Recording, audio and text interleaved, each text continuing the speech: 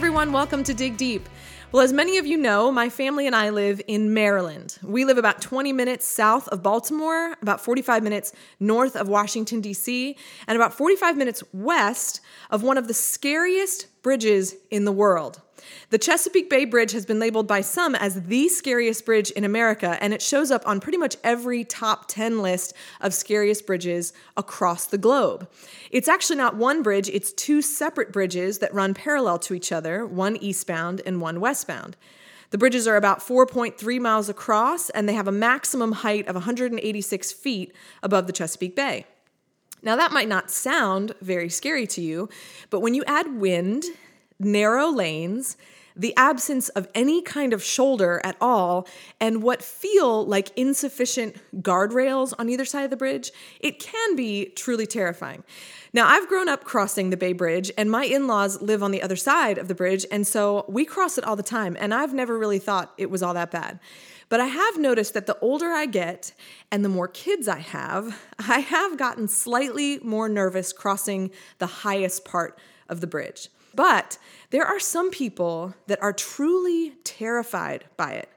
I know people who have to turn their music up super loud to distract themselves, and they refuse to look anywhere except the lane right in front of them just to get across. Some people can't bring themselves to do it at all, so drive-over services have popped up over the years. There are 3 main companies now that will drive you across the bridge for $25 each way, and over 6,000 people use that service every year. But the strangest strategy I've ever heard for getting across the Bay Bridge, I really did not even believe the first time I read it.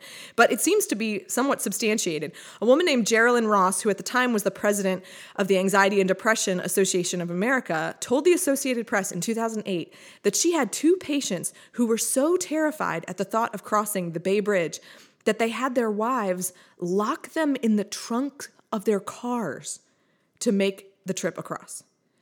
And when I read that, I thought, you have got to be kidding.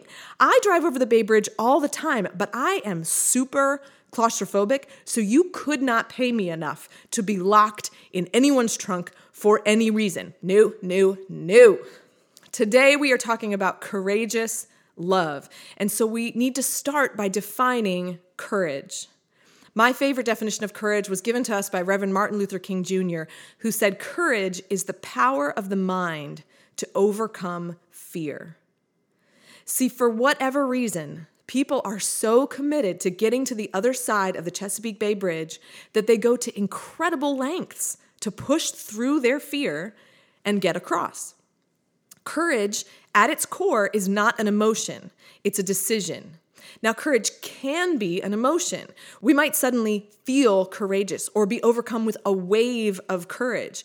But courage is much more often a decision that is in direct conflict with our feelings. And I believe the same is true of love, but that's a concept that is mostly lost on our culture.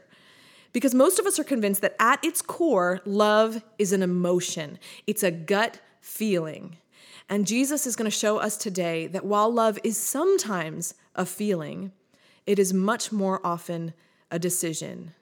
And sometimes it's a decision that's in direct conflict with our emotions. In our last episode, we looked at Jesus' humble servant love that he demonstrated for us by washing his disciples' feet at the Last Supper. Now the Last Supper is finished, and Jesus has led his disciples to the Garden of Gethsemane to pray. And so today we're going to read in Matthew chapter 26, starting in verse 36. Then Jesus went with his disciples to a place called Gethsemane, and he said to them, "Sit here while I go over there and pray." He took Peter and the 2 sons of Zebedee along with him, and he began to be sorrowful and troubled. Then he said to them, "My soul is overwhelmed with sorrow to the point of death. Stay here and keep watch with me." Going a little further, he fell with his face to the ground and prayed, "My Father, if it is possible, may this cup be taken from me."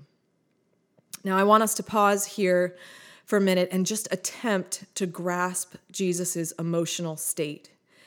In Luke's account of Jesus in the garden, he describes it this way. In Luke 22, verse 44, he says, "And being in agony, Jesus prayed more earnestly, and his sweat became like great drops of blood falling to the ground." Jesus is experiencing deep emotional pain. He is tormented and troubled. The Greek word that Luke uses here, agonia, is translated agony. It's distress, anguish. And the root word refers to an inner conflict or turmoil. There's a battle that's going on here in Jesus' heart. And it's important for us to remember that during his life here on earth, Jesus was both fully God and fully human. And here we see the depths of his humanity. He is experiencing emotion so deep and so powerful that he tells his disciples he feels overwhelmed by it. And as emotions often do, Jesus' emotions manifest themselves in physical ways. Jesus falls prostrate before God in prayer. He is literally dripping with sweat. I imagine his heart is pounding, his heart is breaking. And this is different from the grief that Jesus experienced at the death of his friend Lazarus. Jesus, we read, wept from grief and loss. He had felt sorrow, the sorrow that we all experience because of the various forms of brokenness and loss in this world. But this was different. Jesus was experiencing all of this emotional pain, not because of something that had happened, but because of something that was about to happen. He is experiencing this suffering because before him was an act of obedience, a decision.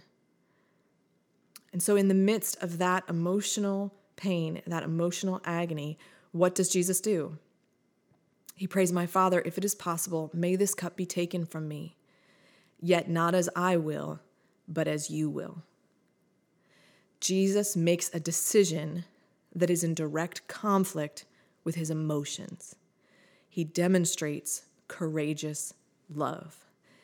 Listen, love is not an emotion that we fall victim to any more than courage is a virtue that we sort of luckily stumble upon. Both love and courage must be chosen, they must be practiced, and they can be grown in any heart, and they can survive any opposition.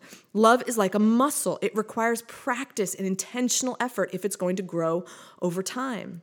And this act of obedience in the garden was just the first step in Jesus' ultimate fulfillment of his love for us, going to the cross. Going to the cross was more difficult than any of us could possibly imagine. It wasn't just a physical death. It was spiritual separation from the Father. And the thought of it caused Jesus gut-wrenching agony in the garden. But he chose to do it anyway. And so here we see Jesus in the midst of this cosmic battle that's going on for the fate of all of humanity. And Jesus emerges. He goes to take a break. And I picture him sweaty like a boxer coming out of the ring. And he goes back to his disciples and he finds them asleep. Oh, you guys, the disciples, they drive me crazy sometimes. Jesus' strength, the strength of his resolve, is held up in direct comparison with our weakness as humans. Verse 40 says, Jesus returned to his disciples and found them sleeping. "Couldn't you men keep watch with me for 1 hour?" he asked Peter. "Watch and pray so that you will not fall into temptation. The spirit is willing, but the flesh is weak." 3 separate times Jesus leaves to go pray, asking the disciples to keep watch, and every time he comes back and finds them asleep. Now, just like I said in our last episode, sometimes I can feel so frustrated with the disciples, but when I take a step back and I'm honest with myself, I see that I am exactly like them. And the story that came to mind for me when I was reading this passage was in high school. I went on a short-term missions trip overseas with a team of people, and one evening after a particularly long day, we were spending some time together in Bible study and prayer, and I was exhausted. I mean, totally wiped out. I made it through the Bible study time, but when it came time to pray, I knew I was in trouble. The second I closed my eyes, I could feel my body pulling me towards sleep. I had to keep repositioning myself on the concrete floor where I was sitting, but every time I would close my eyes, after just a few seconds, I could feel that strong, almost gravitational pull of sleep. And finally, while the leader of the trip was passionately praying, I completely fell asleep and fell over and only woke up when my hand instinctively slapped the concrete floor to catch myself. And everyone looked up from their prayer to see the MVP teammate, the girl who fell asleep when she was supposed to be praying. Jesus said to his disciples, the spirit is willing, but the flesh is weak. And I know from my own personal experiences that the spirit is willing, but the flesh is weak. My heart wanted to stay awake and pray, but my flesh kept pulling me towards sleep. But when I was discussing this passage just this past week with some other women at my church, I suddenly got struck with a haunting question. But what if my spirit is weak? I know that my flesh is weak. What if my spirit is weak? What if what God is calling me to do doesn't just go against my flesh, but it goes against my heart and my mind and my emotions? Remember, this whole series is based on Jesus' words to us in John 13:34. A new command I give you, love one another. As I have loved you, so you must love one another. And here's the thing. We all have acts of love that God is calling us to every single day that are in direct conflict with our feelings. And in those moments, we feel like we're standing on one side of a bridge that we just don't want to cross. And it might be a small bridge. It might be just in the mundane and in the everyday things, and we just don't feel like crossing for whatever reason. So you're having that stupid argument with your spouse, and you know that if you just took a step back and apologized, you could turn the argument around. But you know what? You just don't feel like it. Or you're so annoyed with that one coworker, that one, and you see her struggling with a project, and you know how you could help her succeed, but you just don't feel like it. Or you're exhausted and frustrated with your kids, and all you want to do is scream at them and lock yourself in the bathroom, but God is calling you to speak words of love to them, to give them hugs and make them dinner, but you just don't feel like it. We all have relatively small acts of love that God is calling us to every single day that are in conflict with our feelings. But the reality is that for a lot of you who are listening today, you have a bridge to cross that feels 100 miles long and several hundred feet high. And you feel frozen in fear because all you can think is, I'm going to get halfway across that thing and plummet to my death, and it's going to be awful. You know that he's calling you to stay and fight for your marriage. You know that he's prompting you to lovingly serve that family member who's hurt you again and again and again. You know that he wants you to forgive that person who hurt you, and that starting out on that journey isn't going to just be a nice little 10-minute drive over a bridge. It's going to be years of forgiving again and again and again every single day. And as you stand there staring at that bridge, whether it's a big bridge or a small bridge, your emotions will keep your feet planted. Your anger, your fear of being hurt again, or maybe just your apathy, they're like cement shoes that will keep you from crossing. So we need to really see Jesus in the garden. We need to understand that when it grieved him the most, when in the depths of his humanity, he wrestled with his own preferences and desires and emotions and asked the Father, is there any other way? He ultimately chose to love you, and he chose to love me and be obedient to the act of sacrificial love that was in front of him. And then he calls you and he calls me to love one another as he has loved us. And I know that that is terrifying, but here's the amazing news. God knew that not only would our flesh be weak, but our spirits would often be weak. And so he gives us his. In Acts 1, he promises us that we would receive power when we receive the gift of his Holy Spirit. In Ephesians 3, we're told that it's out of his glorious riches that he gives us power through his Spirit. It's a gift that he gives to us. 2 Timothy 1 reminds us that that gift, that Spirit, is not a spirit of fear, but a spirit of power, of love, and of self-control. Listen, Jesus knew this would be hard for us, so he offers us a drive-over service. He gives us his spirit of strength when ours is weak. He will hold your hand and show you the next step. He will give you the words. He will give you the strength. I've even prayed prayers that sound a lot like, Jesus, I'm going to need you to lock me in the trunk of your car and drive me over there yourself because I cannot bring myself to do this. God knew that we would struggle, and so he gave us his spirit of strength in the place of our weakness. So go to him. Don't try to do it on your own strength. Ask him to move through you by the power of his Spirit, and he will give you what you need to step out in obedience. I believe Jesus in the garden shows us two very practical principles of obedience that will help us love courageously. And the first is this: keep your eyes on the prize. See, the whole reason people cross bridges in the first place is they are motivated by what's on the other side. And the author of Hebrews tells us that's exactly what Jesus did in his obedience in the garden and on the cross. Hebrews 12:1, and let us run with perseverance the race marked out for us, fixing our eyes on Jesus, the pioneer and perfecter of our faith. For the joy set before him, he endured the cross, scorning its shame, and sat down at the right hand of the throne of God.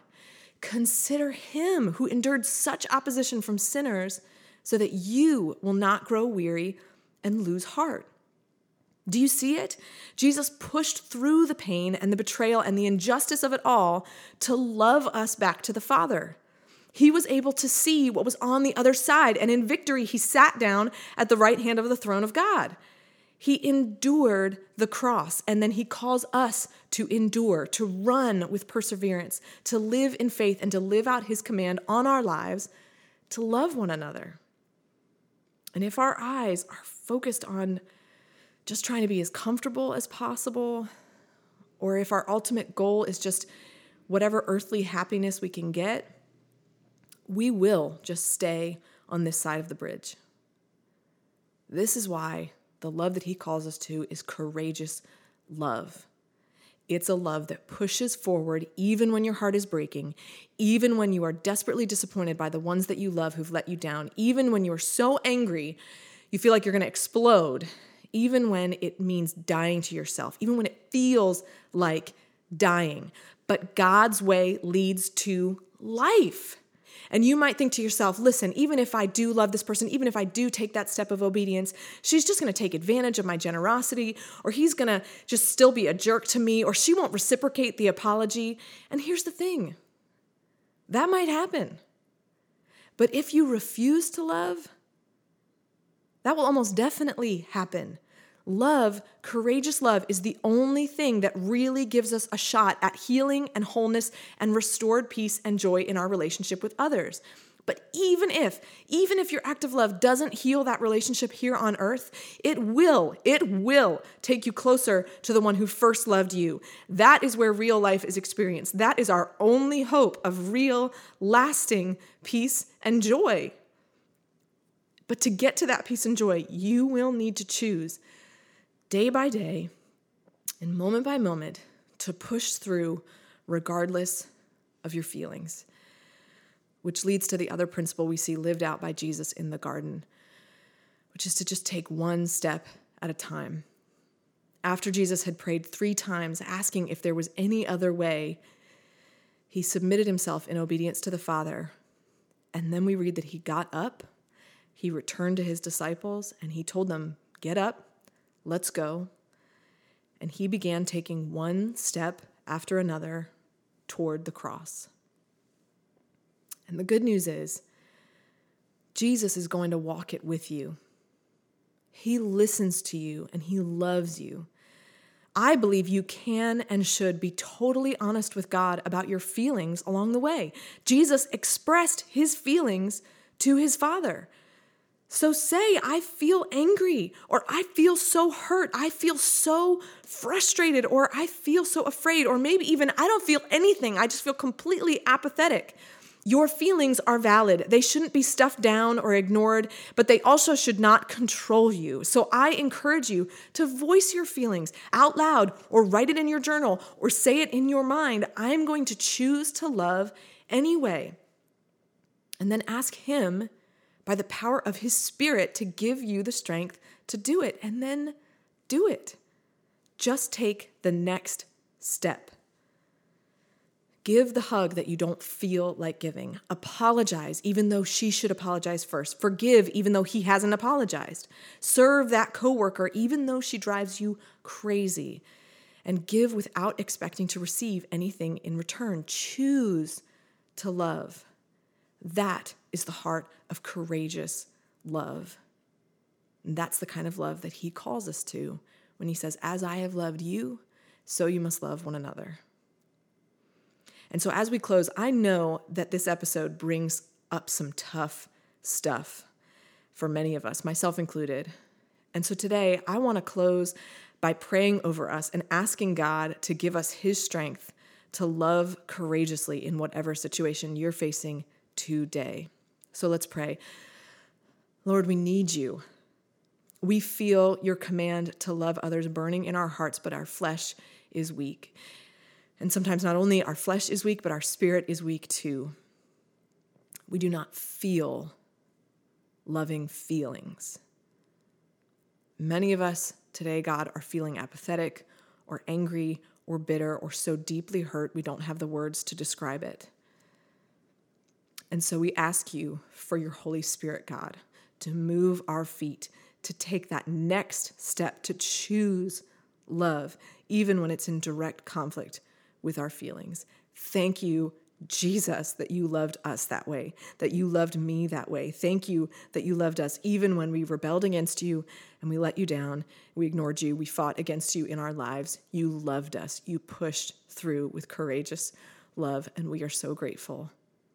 Thank you, Jesus, for this time to be together, to look at your word, to see your heart for us, and then to carry that love into our relationships with others.